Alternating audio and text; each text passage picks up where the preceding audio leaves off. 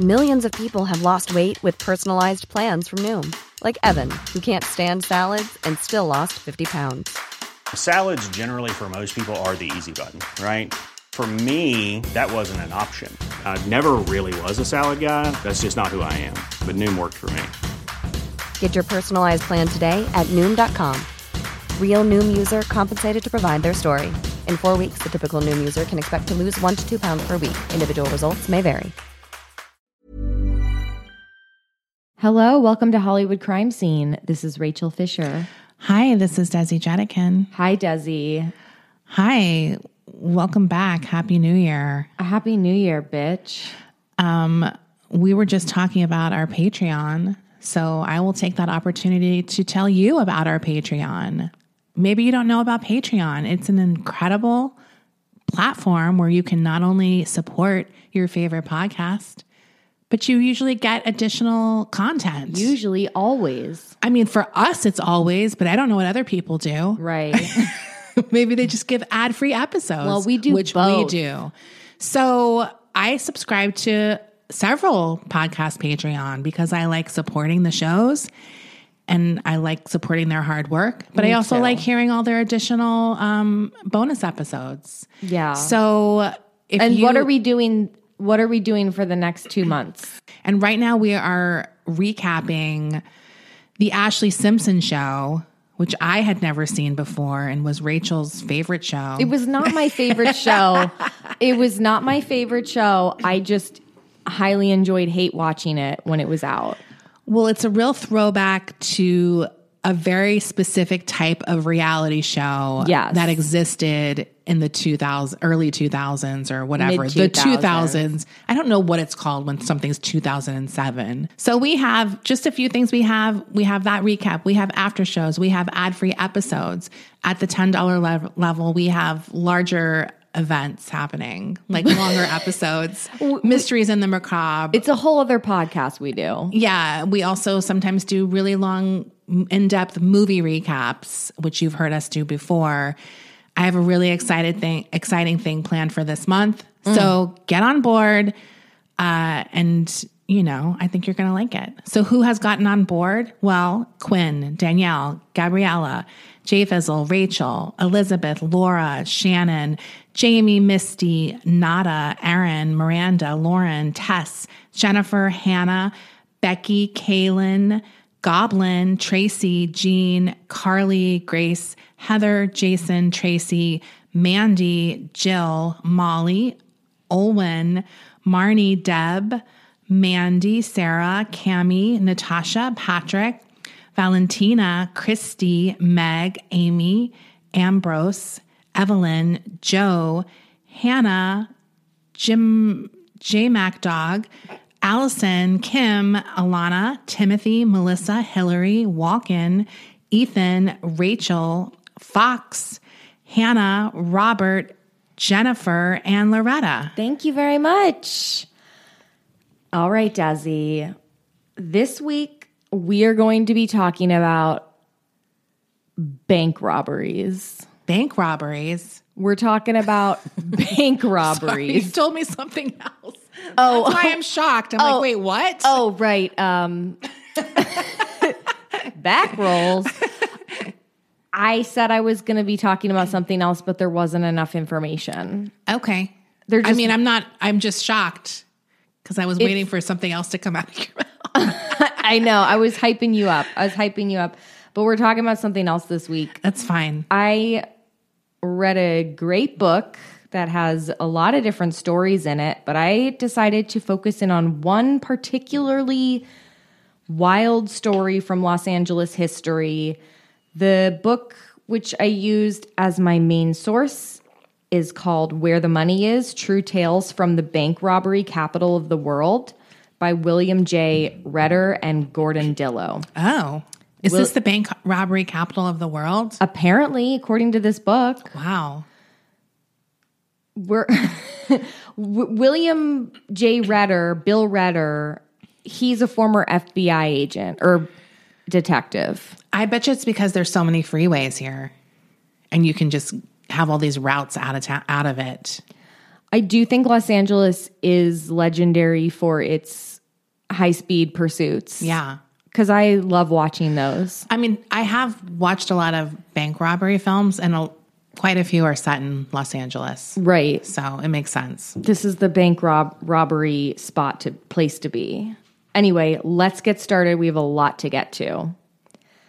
It was Monday morning, June 9th, 1986, when employees at the First Interstate Bank in Hollywood arrived at work to discover that the bank had been robbed over the weekend. The vault had been ransacked.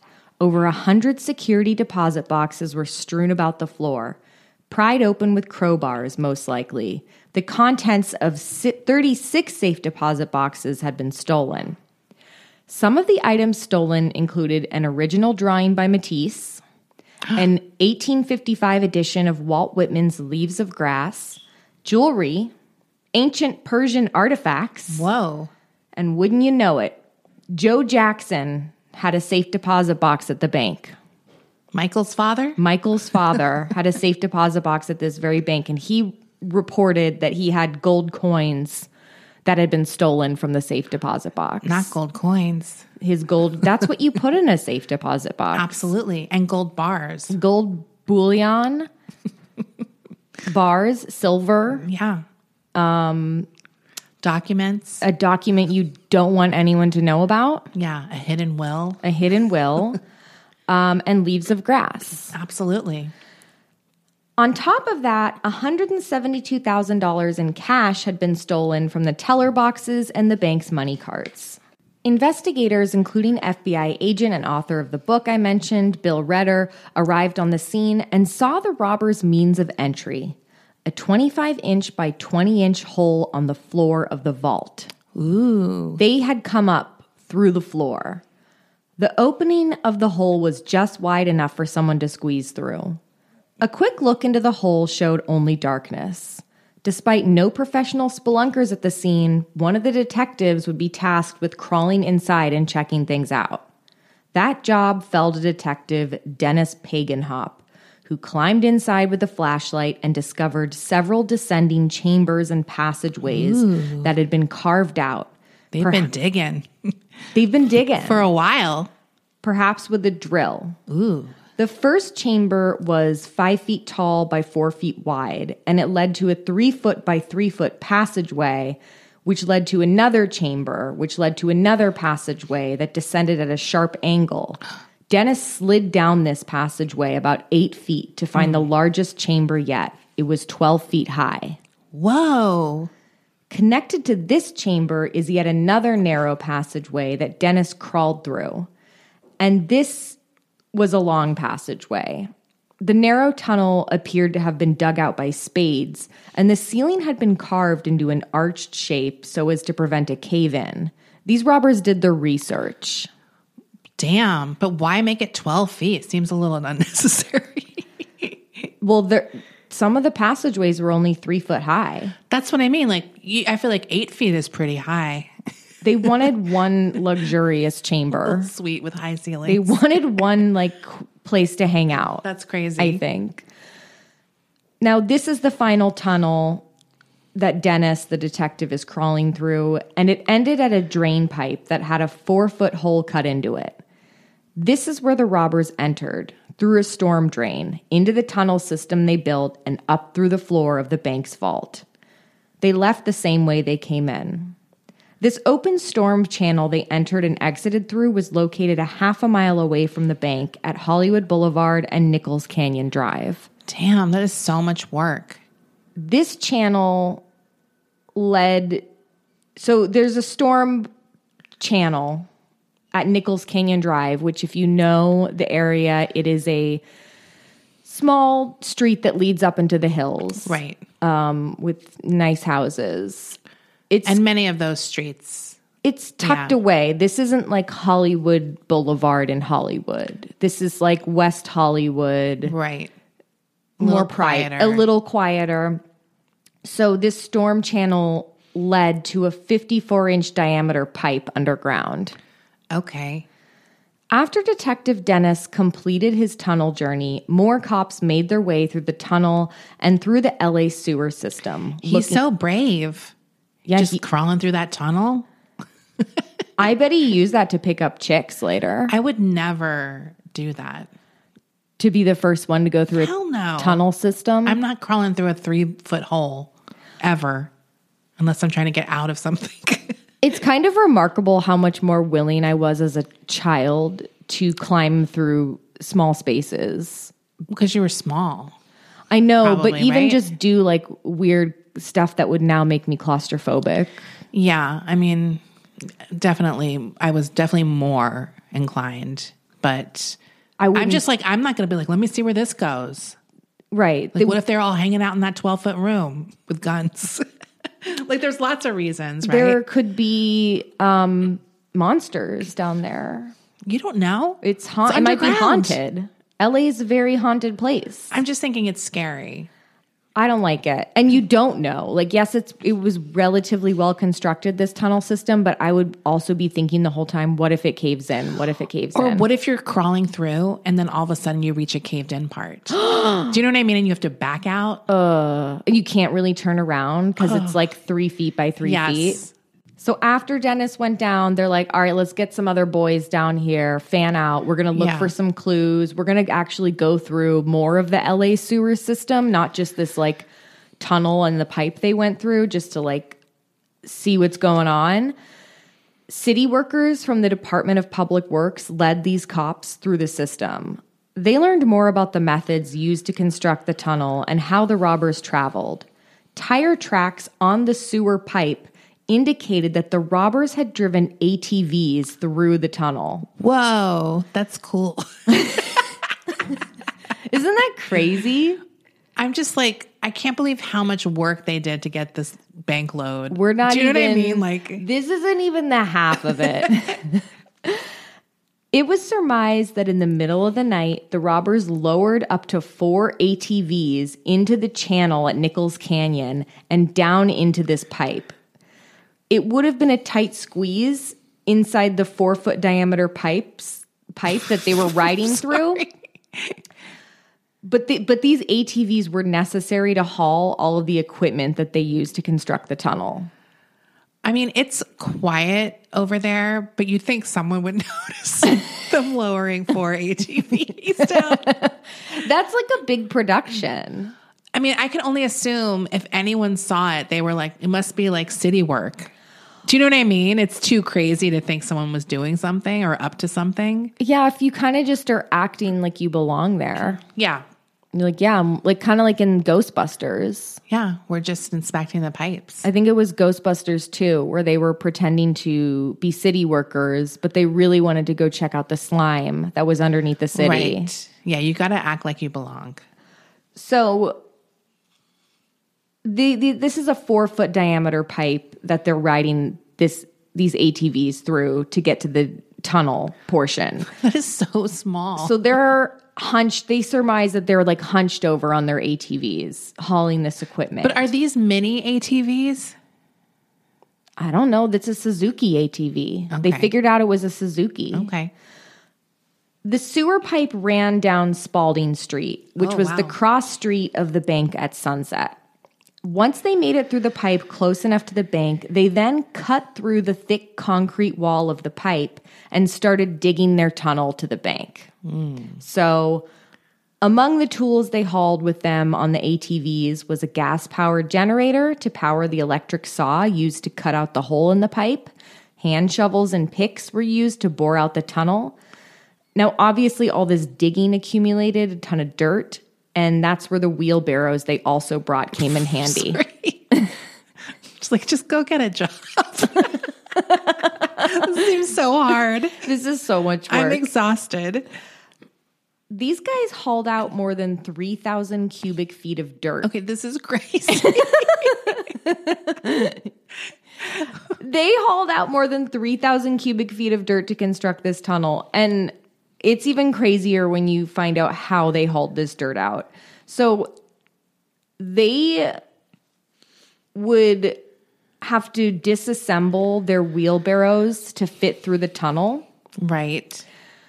Then they would reassemble them. They'd load them up with dirt. Oh my God. Then they would walk the dirt-filled wheelbarrows through the tunnel up to the 4-foot diameter pipe, and just they dumped the dirt next to a temporary dam that they had built in the pipe with sandbags, because this dam would collect the steady stream of water coming from the sewer pipe.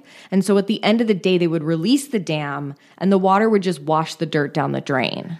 Oh, okay. That's kind of crafty. Yes. I wouldn't have thought of that. No way. Even if I saw the water, it wouldn't have occurred to me. Although who knows what I would do in my lazy estate.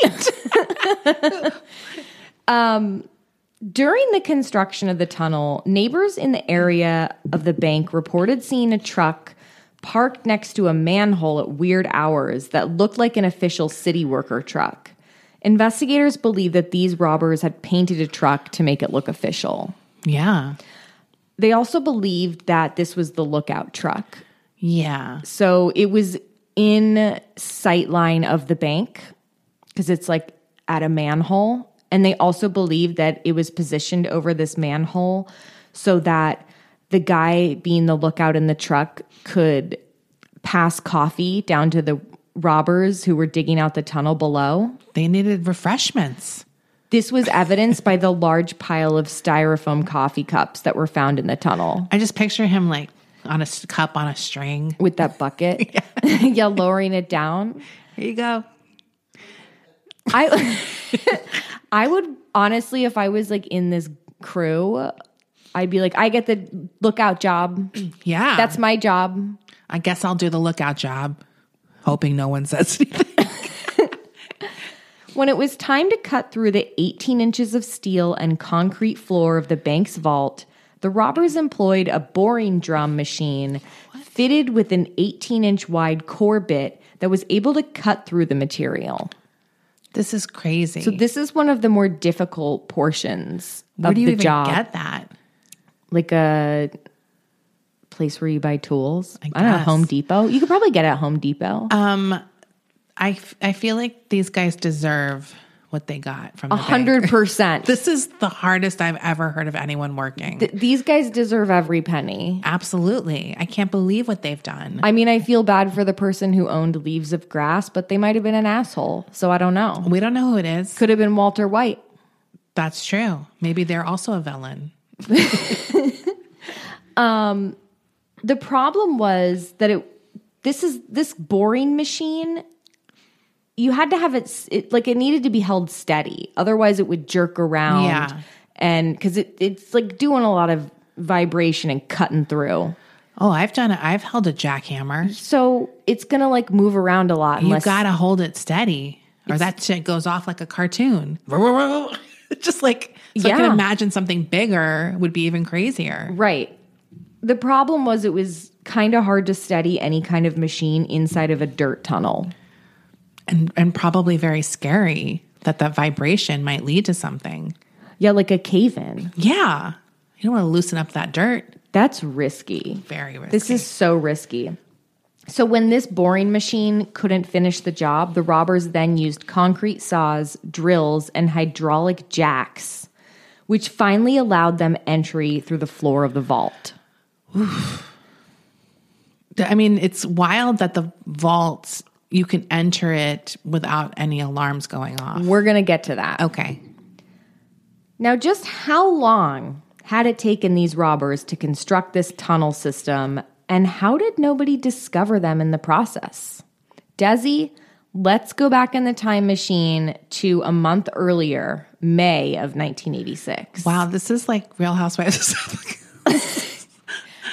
Salt Lake City. I may have been inspired by Andy Cohen's storytelling capabilities.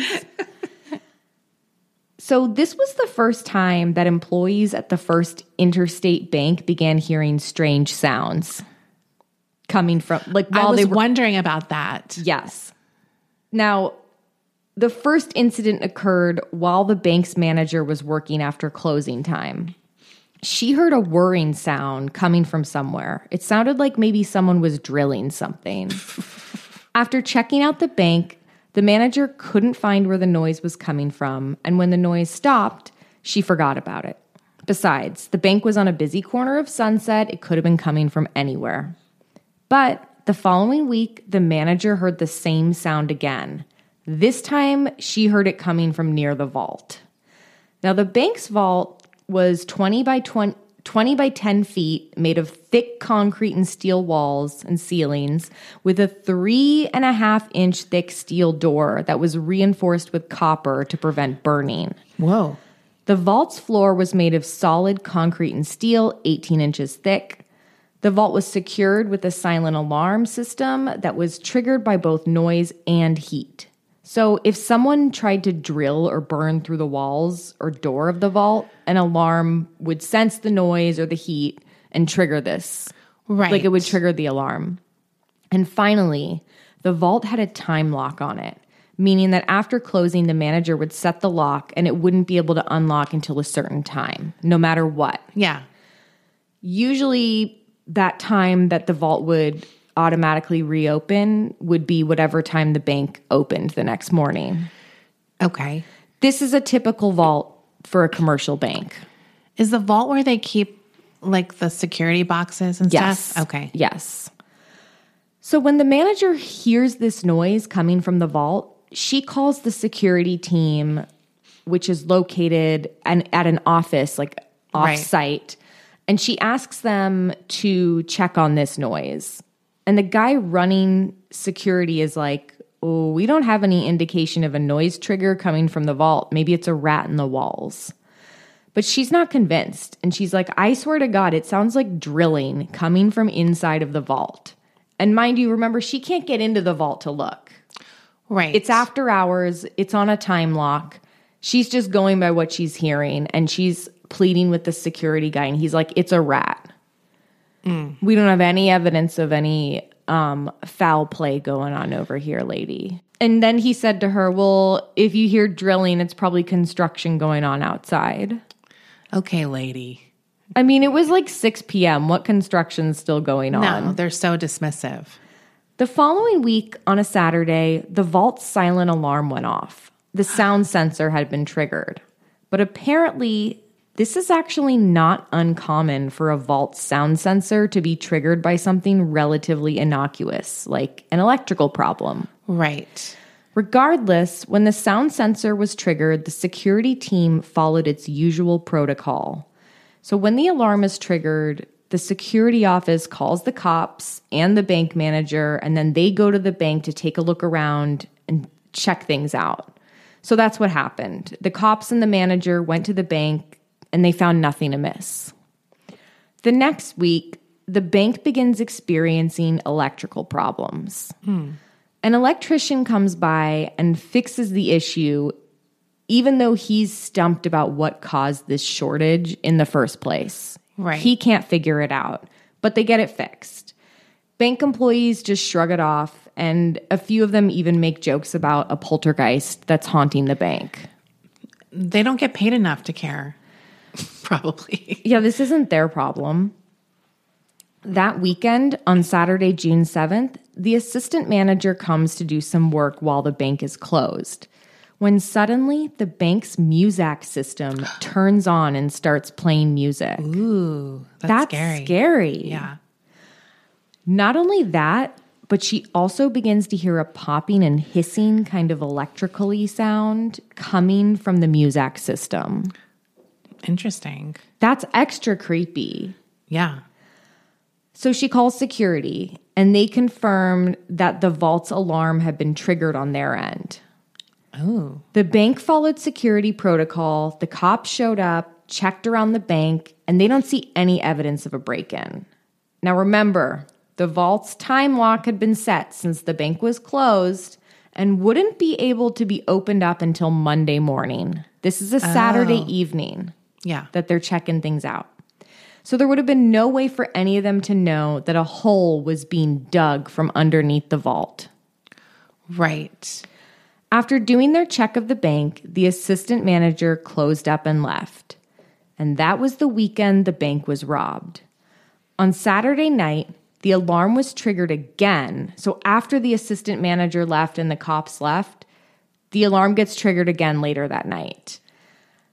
By this time, the security guys and the bank manager decide not to go back to the bank. They're like, ugh, we just dealt with that. I mean, the time lock seems like a bad idea in a way, right? I think it's pretty common. But you can see how it can be manipulated. Kind of, but I think this circumstance is so unusual. Well, that's true. But I think it's like, it probably works better from evening to morning. But when you're giving someone 2 whole days or whatever, a long extended period of being able to do something. Right. Because they probably timed it to when they knew the bank would be closed. Or if I'm assuming the robbers knew something about the system or how the time lock worked. Maybe. But it sucks for them that they couldn't do the one thing that would have figured this whole thing out. Yeah, before it happened in and saw that hole. I mean, like, hey, wait a minute. Why is it going off for a reason? The floor is smoking. It's like weird. There's not even like a camera to look in or something, you know? I don't know. It's 1986. Yeah. Yeah. I mean, they had security cameras, but. Yeah, but they can't even see inside. Right? I mean. Do that? I wonder if they do that anyway. I guess they would have them on during the day. They have to have a security camera in the vault. I mean, obviously my knowledge is like movie and TVs where you see them going in and pulling out the box on like the security camera. Yeah. You know? Yeah. So they're like, ugh, there's something wrong with the alarm. Right. It's like broken and it just keeps going off even though nothing's happening. I mean, I guess you wouldn't go to the immediate thought that someone's drilling a hole through the floor because you'd be like, they come through the door, bank robbers. Because that's crazy. Yeah. Right. So they're like, the alarm's going off and the assistant manager's like, well, I'm here. Nothing's happening. Yeah. Like there's no men with guns in my face. Exactly. Yeah. So the manager, the security team, they're like, all right, well, this is another literal false alarm. We're just going to wait till Monday and deal with it then and figure this out. Well, we all know what happened on Monday. The bank had been robbed. And all those people were like, oh, shit. Yeah. Like the ones who were like, forget about it. I mean, I have to wonder what the manager, like if she called back the security guy and was like, guess what happened? Looks like someone drills a hole in the floor. Looks like there was some drilling going on after all, Steve. No, she must have felt so vindicated. I'm happy for her. Let's take a quick break here. We'll be right back. Hey there, it's Michelle Norris. I'm host of a podcast called Your Mama's Kitchen. When I travel, I'm usually looking for a way to find a taste of home when I'm not at home. And one of the things I love to do when I am at home is entertain. And Airbnb allows me to do that. When I was in California recently, I rented a house that had a great kitchen. And when we were sitting around the table, we were all thinking, we're in someone else's house. Someone could be in all of our homes as well. If you have a home, but you're not always at home, you have an Airbnb. Your home might be worth more than you think. Find out how much at airbnb.com/host. I'm the queen of starting a free trial offer and forgetting to cancel it, oftentimes being charged for months for something I'm not even using. If I asked you how many subscriptions you have, would you be able to list all of them and how much you're paying? If you would have asked me this question before I started using Rocket Money, I would have said yes, but let me tell you, I would have been so wrong. I can't believe how many I had and all the money I was wasting. With Rocket Money, I can see all of my subscriptions in one place, and if I see something I don't want, I can cancel it with a tap. I never have to get on the phone with customer service. They'll even try to get you a refund for the last couple of months of wasted money and negotiate to lower your bills for you by up to 20%. All you have to do is take a picture of your bill, and Rocket Money takes care of the rest. Rocket Money is a personal finance app that finds and cancels your unwanted subscriptions, monitors your spending, and helps lower your bills.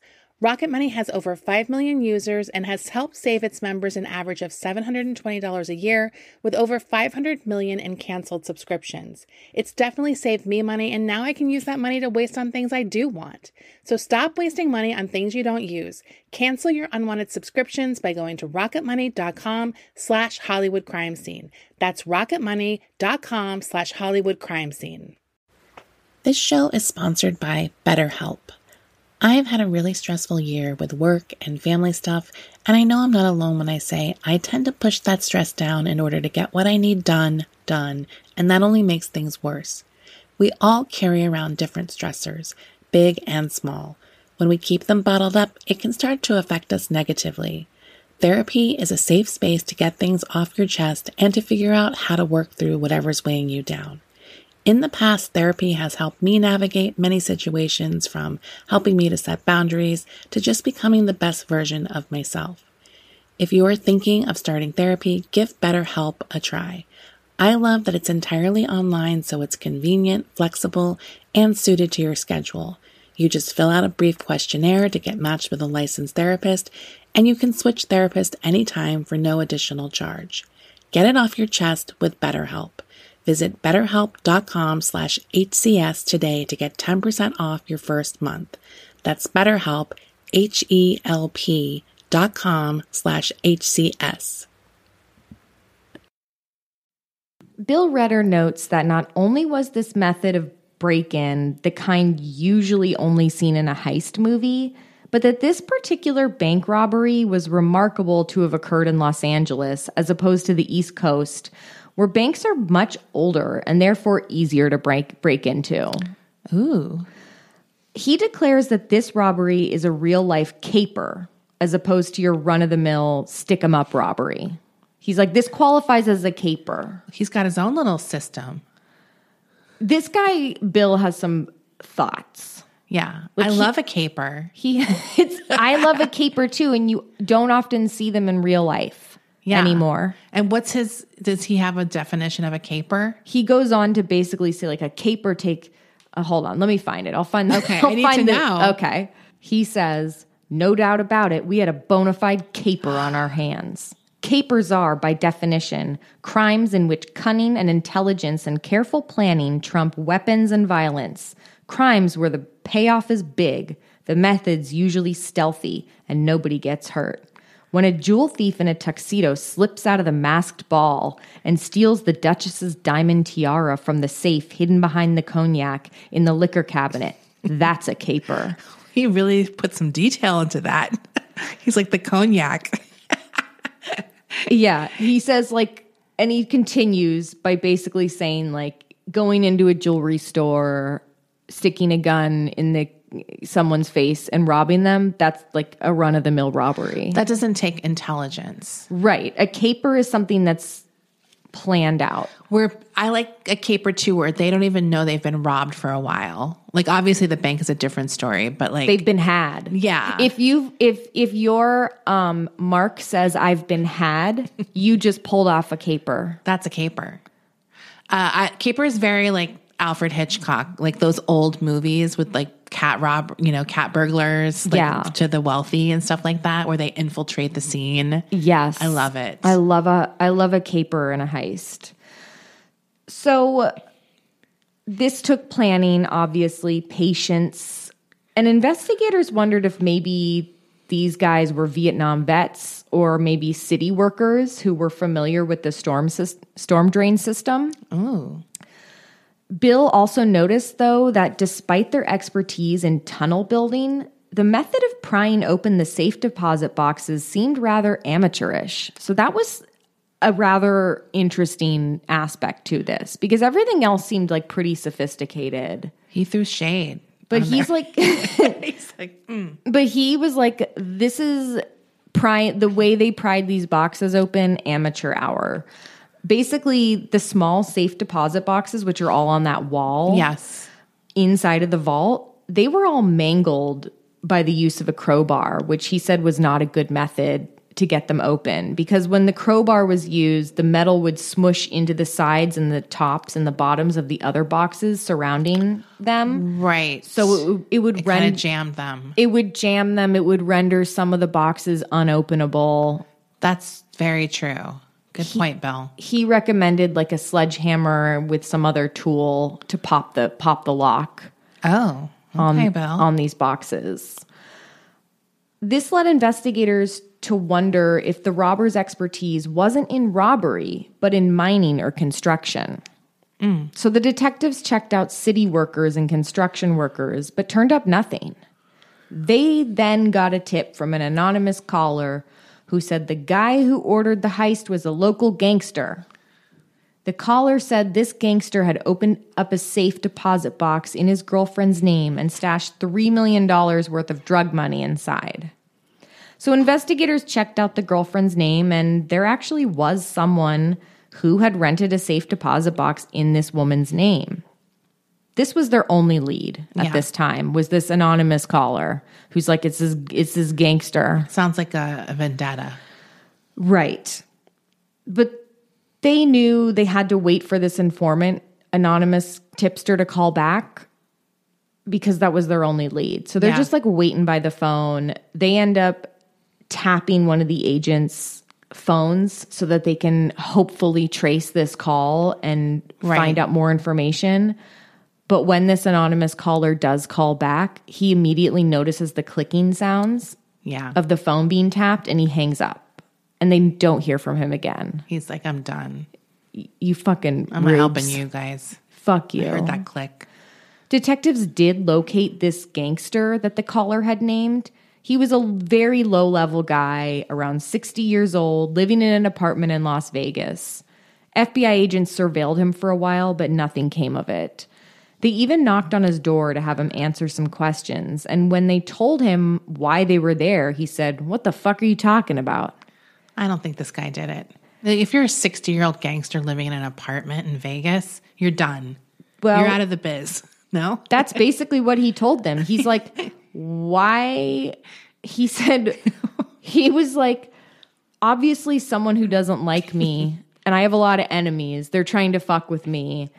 If I had $3 million, why would I be living in a dump like this? Like, he lived in a shitty apartment. Right. That's like, what it sounds like. Why? And if this was some stolen drug money, don't you think I'd be hiding out better? Like, there's guys after me. Yeah. This is stupid. You guys found me so easily. Then detectives interviewed this guy's ex-girlfriend, the one who had rented the safe deposit box at the bank, and she laughed, saying there's no way that loser could have pulled off a bank heist. You can always count on the ex. She knew. To tell the truth. She's like, look, he sucks, but he's not smart enough to do that. Come on. Yeah. And they're like, yeah, he's kind of old. Yeah, this is going nowhere. So they were back to square one. Flash forward a year later. It was Saturday night on August 21st, 1987 at 11:30 p.m. when the alarm at the Bank of America on Pico and La Cienega went off. The security company dismissed it as a false alarm. But 2 hours later at 1:30 a.m., it went off again. Once more, the security team dismissed it. I think this guy didn't want to get off his chair. Yeah, because they got to be telling each other, hey, security alarm goes off. That's what happened at the other bank. Do you know what I mean? Like, they had that little note in the office to things to look for, you know? So he dismisses it a second time. Finally, at 3:30 a.m., the alarm went off a third time. And this time, the security team is like, okay, fine.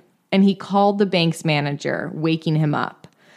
The security officer told the manager that it was probably a false alarm, but that they got an alarm alert. He's like, look, there's probably construction in the area that may have triggered the alarm. The police were dispatched to check out the bank and see if anything was going down. And these cops literally just like rolled by in their cruisers and looked at the bank. Yeah. It looks fine to me. Yeah. And they drove off. At 6 a.m., the alarm is triggered again. The security office guy is like, hey, that's 4 times. Maybe I should go down there. Yeah. So he gets up. He goes down to the bank with cops, and then they go inside to see what's going on. Now, the vault inside this bank did not have the typical time lock system where the vault can only open at a different time. It had a combination that had to be opened by 2 employees with separate combinations. So the assistant manager came down to the bank and was able to get the vault open with the security guy. And lo and behold, there had been another break-in. And it sure as hell looked like it was done by the very same guys who had robbed the First Interstate Bank last year. The tunnel was larger than before and nicer. So these guys had some time to perfect their skills. Yes. It was even tricked out with electrical lighting on the ceiling. Ooh. They made like a little lounge area.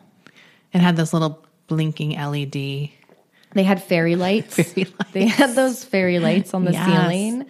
The robbers had entered through a storm drain that ran underneath La Cienega. The entrance to this drain was bigger than the one before. This entrance was 10 feet by 15 feet. Ooh. They employed the same tactic as before, which was to go through the drain pipe, then cut an 18-inch diameter hole in the concrete pipe, dig a tunnel that goes to the bank. The hole in the pipe was a tight squeeze for a grown man. Detectives surmised that they had used the same drum boring machine that they had previously used to try and break through the floor of the other bank. But because this pipe ran on a major boulevard, the robbers had to cover their tracks in case a city maintenance worker went down there. So each time they were finished a shift of digging, the robbers would stick a circle of plywood over the hole in the pipe in this, like on the side of this pipe, covering it up so that if any workers who came by during the day were in that pipe in that area, they wouldn't see that a chunk of it had been taken out. Yeah. The same method of hauling dirt in wheelbarrows was employed, though this time the hole from the pipe to the tunnel was too small to fit a wheelbarrow in, so they just dumped the dirt through the hole in the pipe, and then later they would haul it from the pipe in their ATVs and dump it at a different pipe nearby. Wow. So they used the ATVs again. Yeah.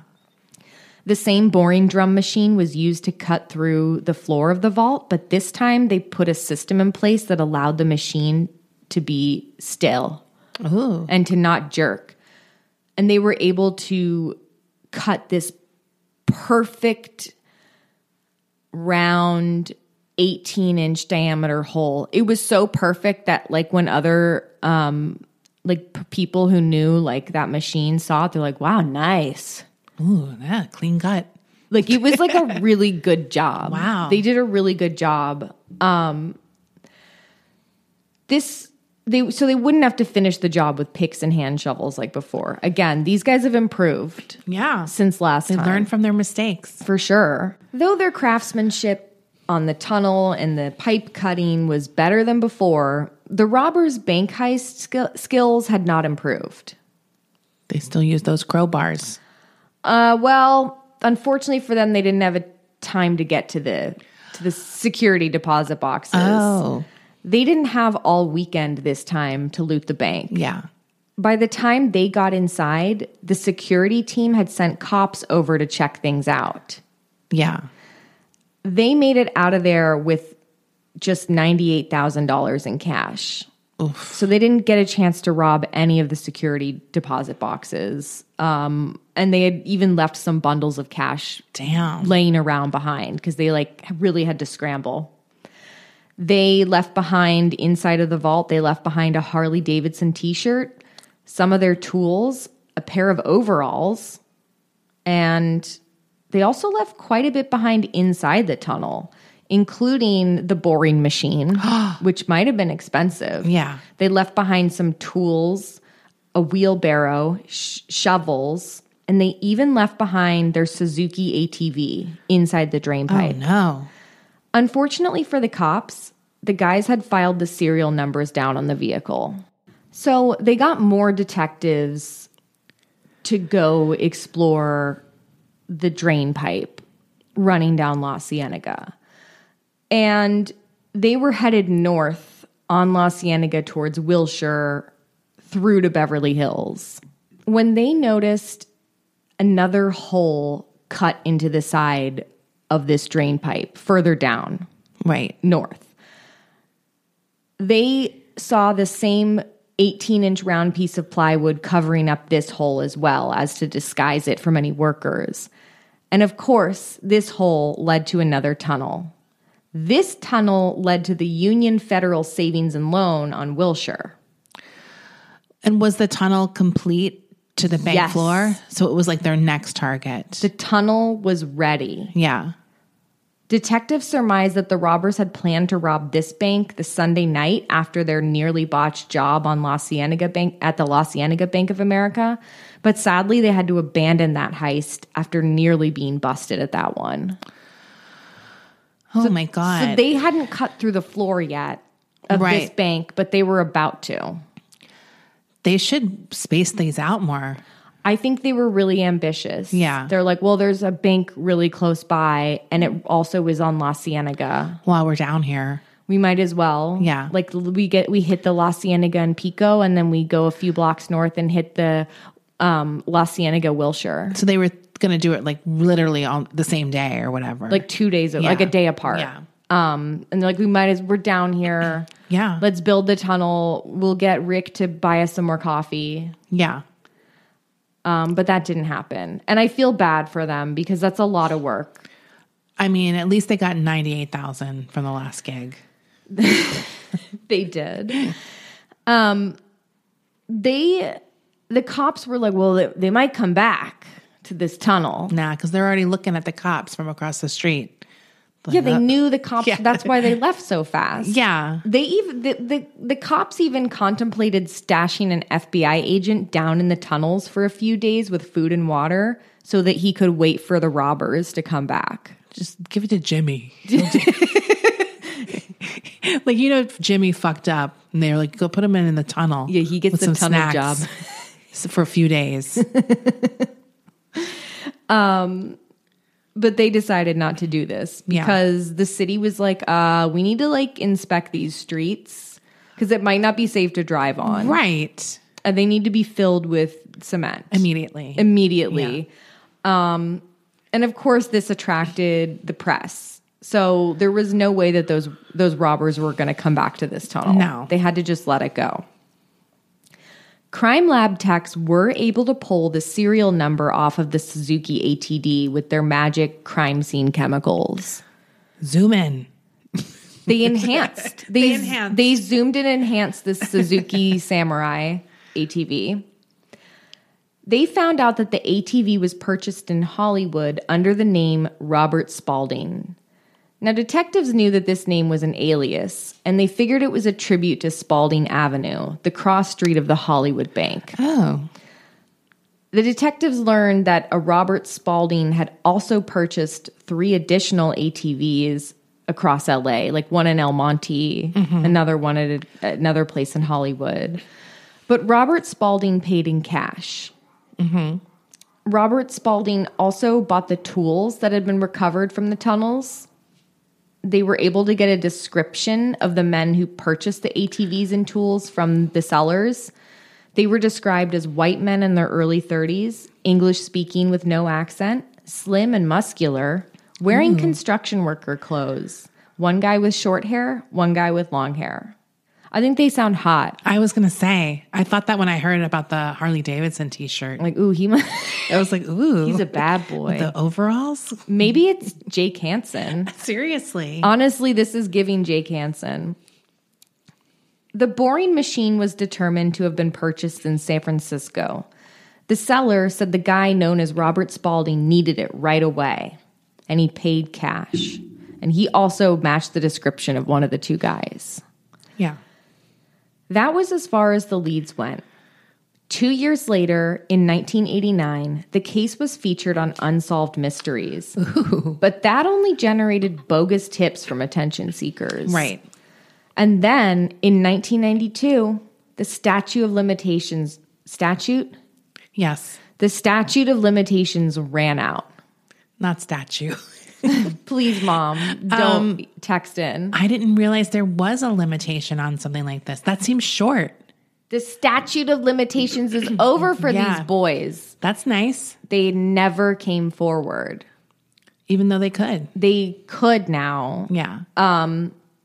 This seems like one of those cases that kills Bill Redder because he went on this long, paragraphs long journey at the end of this chapter in his book about who he thinks these guys are. Who gives a shit? They didn't hurt anybody. No, he like romanticizes them. Yeah. Oh, he does. He romanticizes Okay, them, good. but he still thinks of them as the ones he got away. He's like, I really wish they'd come fight. I just want to buy him a celebration beer. That's nice. Or you got me beer. I agree. Okay, good. Because I was like, this is not something to lose your life over. Do you know what I mean? I think these guys are cool, and I think they earn this money. They earned the money. I love that they didn't harm anybody. They didn't have to harm anyone. Again, Leaves of Grass, we feel a little bad about Matisse, whatever. Right, because you can't really sell those things probably. Well, that's the other thing. During the investigation, they were checking out like pawn shops, the Aunt Sotheby's, whatever. Those items never turned up. I like that this guy is Jake Hansen. He wanted that Whitman. He has his little Matisse hanging. He's a biker, but he loves literature and art. Can I read you some of the romantic prose? Of course. That Bill Redder wrote about these guys? I think you're really going to enjoy it. Bill says, I see 2, maybe 3 men sitting around after work one day in a bar in some windblown desert town with dust in their hair and hard hat tan lines on their faces and cold beers in their hands. They're brothers or cousins, or at least the tightest of friends, guys who went to a small-town high school together, the sort of wild but not mean blue-collar kids who liked cars and dirt bikes. They did some half-assed teenage crimes, joyriding, maybe a burglary they never got caught for, but they don't have criminal hearts. It was the thrill, not the gain, that motivated them. They're not well-educated in the formal sense. They never gave a rat's ass about school. They're not college boys, but they're smart, resourceful, and they aren't afraid of big machines and hard work. They This is erotic. It goes on, and I'm going to have to skip some stuff. Especially I need to read you the final paragraph. Okay. This guy got rock hard. Ooh, I mean, I'm getting there. he's really writing well, for horny. They spent high school summers on the road crew or doing pissant labor for their uncle's construction company. And after graduation, some recruiter got to them, and they all signed up together for some high adrenaline military specialty, Army Airborne, Marines, or something with a little "are you man enough" juice to it. But Vietnam was over. No wars loomed. And to their disappointment, they never got into this shit. Yet the military bearing and discipline stuck, even after they got out. They're still young, late 20s, early 30s, still single, no wives, no kids, no mortgages. For years now, they've been following heavy construction projects all over California and the West. Bridges, dams, subway tunnels, storm sewer projects. As journeyman steelworkers or machinists or carpenters or heavy equipment operators. The money's good when they're working. In fact, it's almost more than they can spend. But the money isn't enough. They may not even realize it, but they need excitement, action, something different. On this day in the bar, in this godforsaken town, they're bullshitting as usual. Maybe the one of them has seen a caper movie the night before. The action is the juice. He's talking about it, how these movie bad guys pulled off this really cool score. And suddenly one of them tosses this off. Shit, we could do something like that. We could rob a bank. And that's how simple it is. That's how regular guys get into crime, with a half-assed idea that lands on a barroom table amid a field of half-empty Marlboro packs and dead soldier beer bottles. I don't buy that they're military for some reason. They were in the military for a minute. What? Do they know that? No, this is all... He's guessing. He's speculating this whole thing. He's profiling them. I know. I just, for me, I'm like, they could be nerds. Do you know what I mean? They could be nerds who got buff. Or they could be like some blue collar workers, but then they have the one mastermind nerd guy. He's the guy in the truck. Yes. He's the lookout guy. And he's the brains of the operation too. Yes. Yeah. So I'm just going to skip ahead a little bit. But for one of them, the leader, the catalyst of the group, the idea won't go away. The next day, he's still thinking about it. And the next and the next. He's a brooder, a thinker. The kind of guy who's able to look into the future and see his own face on the bodies of the broken down older guys he works with every day. And he doesn't enjoy the vision. Maybe he wishes the idea wasn't there in his head, but there it is, and it has to be dealt with. The only alternative is more life and how he knows it, forever. And fuck that, just fuck that. He would never use the word, of course. Probably would. Why? Probably wouldn't even understand it in the context. He's a romantic. And finally, after weeks or even months, he passes through the door. I'm going to do this. I'm going to do this bank robbery thing. Yeah, sure. But they see his face. You're serious. Fucking A, I'm serious. I'm using that word now. I'm not going to bust my hump for the rest of my life just so I can get old and die in a goddamn trailer park. Are you in or are you out? If you're out, say so. I'll find somebody else. It's a challenge. A question of balls. These guys aren't criminals, but none of them wants to be left behind. And it's not like they're going to stick guns in some old lady's face. Nobody's going to get hurt. Slowly, over days or weeks, they each do a personal life assessment and decide, okay, what the fuck, I'm in. How much you think we'll get? I don't know, $1 million, $2 million, whatever. Holy shit. But for the leader, at least, the money is almost secondary.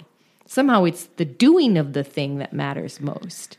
So they start to plan seriously now. They're meticulous, or at least the leader is, going over every single possible angle. They realize they need more hands, so they bring in 1 or 2 other guys, cousins maybe, or lifelong friends, guys they can count on to be cool and never talk, for love or fear or money. Maybe they'll check out a library book on vaults to figure out the specs, how much concrete and steel they'll have to cut through, what tools they'll need. They think that digging the tunnel and cracking the concrete is going to be the hard part, not paying much attention to bank security procedures or alarm systems.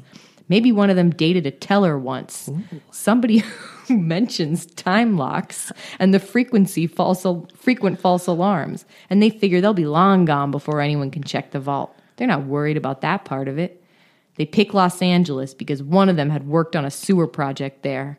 They know the sewer system layout and how the public works guys who maintain the sewers operate. This is the worst profile I've ever heard. I think it's cool. This keeps going on and on. I just need to read like the end of this because it really goes on. I mean, because it's funny because he's clearly just seen a million movies because nothing he's saying is remotely unique. It's all very basic boilerplate kind of criminal stuff. No, but I love it. Yeah, I love it funny. because it's so romantic. It says they go back to their lives following the construction work around. Here 6 months, there a year, living in temporary apartments in cheap neighborhoods in the cities, or baking in trailer parks in high summer in the middle of nowhere. The years go by. They're getting older now, in their mid to late 40s. They're thinner of hair and thicker of waist. It's doubtful they could squeeze through an 18-inch diameter hole. Damn, son. In the floor of the bank vault, even if they wanted to. Although their lives have finally gone in separate directions, they still get together every now and then to crack some beers and talk in guarded, coded phrases about that long ago special job they did when they were young. The wives, most of them have finally settled down with, have no idea what the boys are talking about, and they've long learned not to ask. Yeah. All the money they took is long gone, of course, and the stuff they stole out of the bank boxes on the first job, almost all the stuff is gone too. Pawned for pennies or burned or buried or put in a plastic bag and tossed in a dumpster. They never did figure out what to do with it, and keeping it was dangerous. But one of them, the leader, the planner, couldn't stand to part with every reminder of what they'd done. He'd held on to some of the junk, a couple of items that none of the other guys cared about. He's holding on to them still.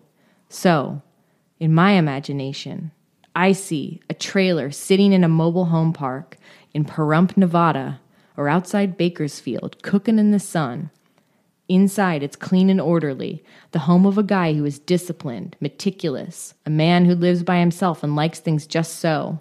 There's a small TV, a mustard-colored couch, a fridge well-stocked with beer, a battered hard hat sitting on a Formica table, and a pair of dusty work boots resting on a dull green linoleum floor. It's a totally unremarkable place. Honestly, it sounds cute. I love the mustard sofa. With the green linoleum floors. This sounds cute. But in the bedroom, here's the finale. Yes. But in the bedroom, on top of a particle board chest of drawers full of tightly rolled socks and neatly folded underwear, there's an old book of poetry that someday the man who lives here might just read. And over on the bed, encased in a Walmart frame and hanging from a nail driven into the wood veneer paneling, there's an untitled sketch of a young woman, kind of free-flowing line drawing, a series of loops and swirls that show the idea of a woman more than the details of her. He's been dragging it around with him for years now, and while he doesn't know much about the drawing, he likes it. It's important to him. It's by some guy named Matisse. And that's Bill Redder's idea of who these guys were. I mean, I don't know. He could be right. Robbers, come on the pod. Seriously. We'll change your voice. I mean, they're probably still alive, right? Possibly. Yeah, I think they're still alive. Because if they're 30s in the late 80s, right? Yeah. Mid to late 80s. So they're like definitely, in their 60s, they're in their maybe. 60s now. Yeah. Let us know if he's right, please. Yeah, just email in. Be like, I was one of those guys. And he couldn't be further from the truth. I'm a successful screenwriter. Well, there is something where it's like he really went down a road. Do you know what I mean? Like That's that they're like working class or poor. Do you know what I mean? Like it's like they could be just middle class and average too. They could also be assholes. Yeah, there's We a lot don't of know. opportunity. It could be broads. Yeah. That's Did why you they ever were so think- small. Did you ever think about that? Yeah.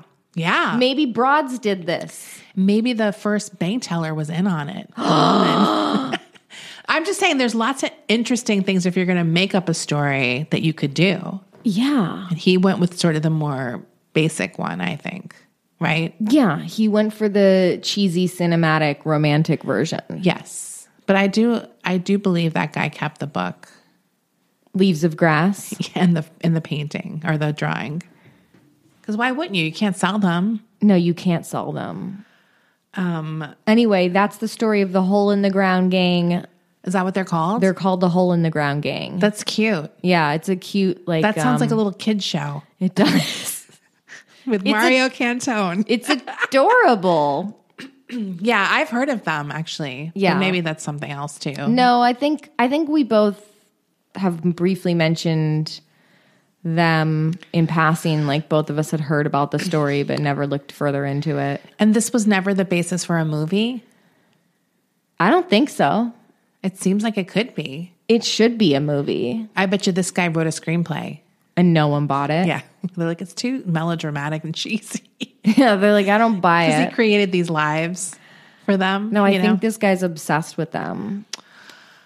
Well, I'm glad he caught some other robbers, right? Apparently, maybe. Yeah, I haven't read the rest of his book, but I am kind of intrigued. So maybe in the new year we'll get some other more heist stories.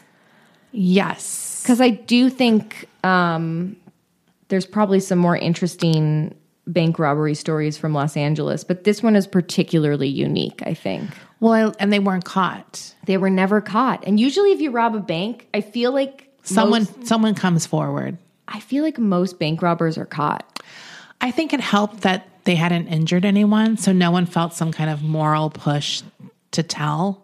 Do you know what I Yes. mean? Like if someone was killed, I think someone would have felt like they had to come obligated. forward. Yeah. Well, that And was, I think this was kind of like, who gives a shit? It's just a bank. well, that was the other thing. Bank of America, they lost $98,000, and that's like pennies to them. Yeah. It's like no one was hurt. Yeah. No And one, they're insured. yeah, So all the because people who lost stuff. all the people at First Interstate Bank were collectively given a $2.5 million payout. Damn. So they got their money back. Right. We don't know what happened to the Persian artifacts, but Right. Maybe they stole them Maybe from they- the country and weren't allowed to take them. We don't know. we don't know. Maybe he had them. Why was he hiding them in a safe deposit box? Sounds illegal. Maybe Indiana Jones did the heist. He said these belong in a museum. Or there's going to be a curse unleashed if we don't return them. See, Bill could have gone there. He could have. See, that's where we would have gone in the story. We would have done none of the more boilerplate stuff. No, we would have gone adventure, Absolutely. and action. Anyway, Interesting. we'll be back very soon for our mini episode, and I will put the Patreon link in the show notes. If you would like to subscribe, starting at just $5 a month, you will have access to our entire catalog of bonus episodes, and including the Ashley Simpson Show recap, which we had just started and we're very excited about. Bye. Bye.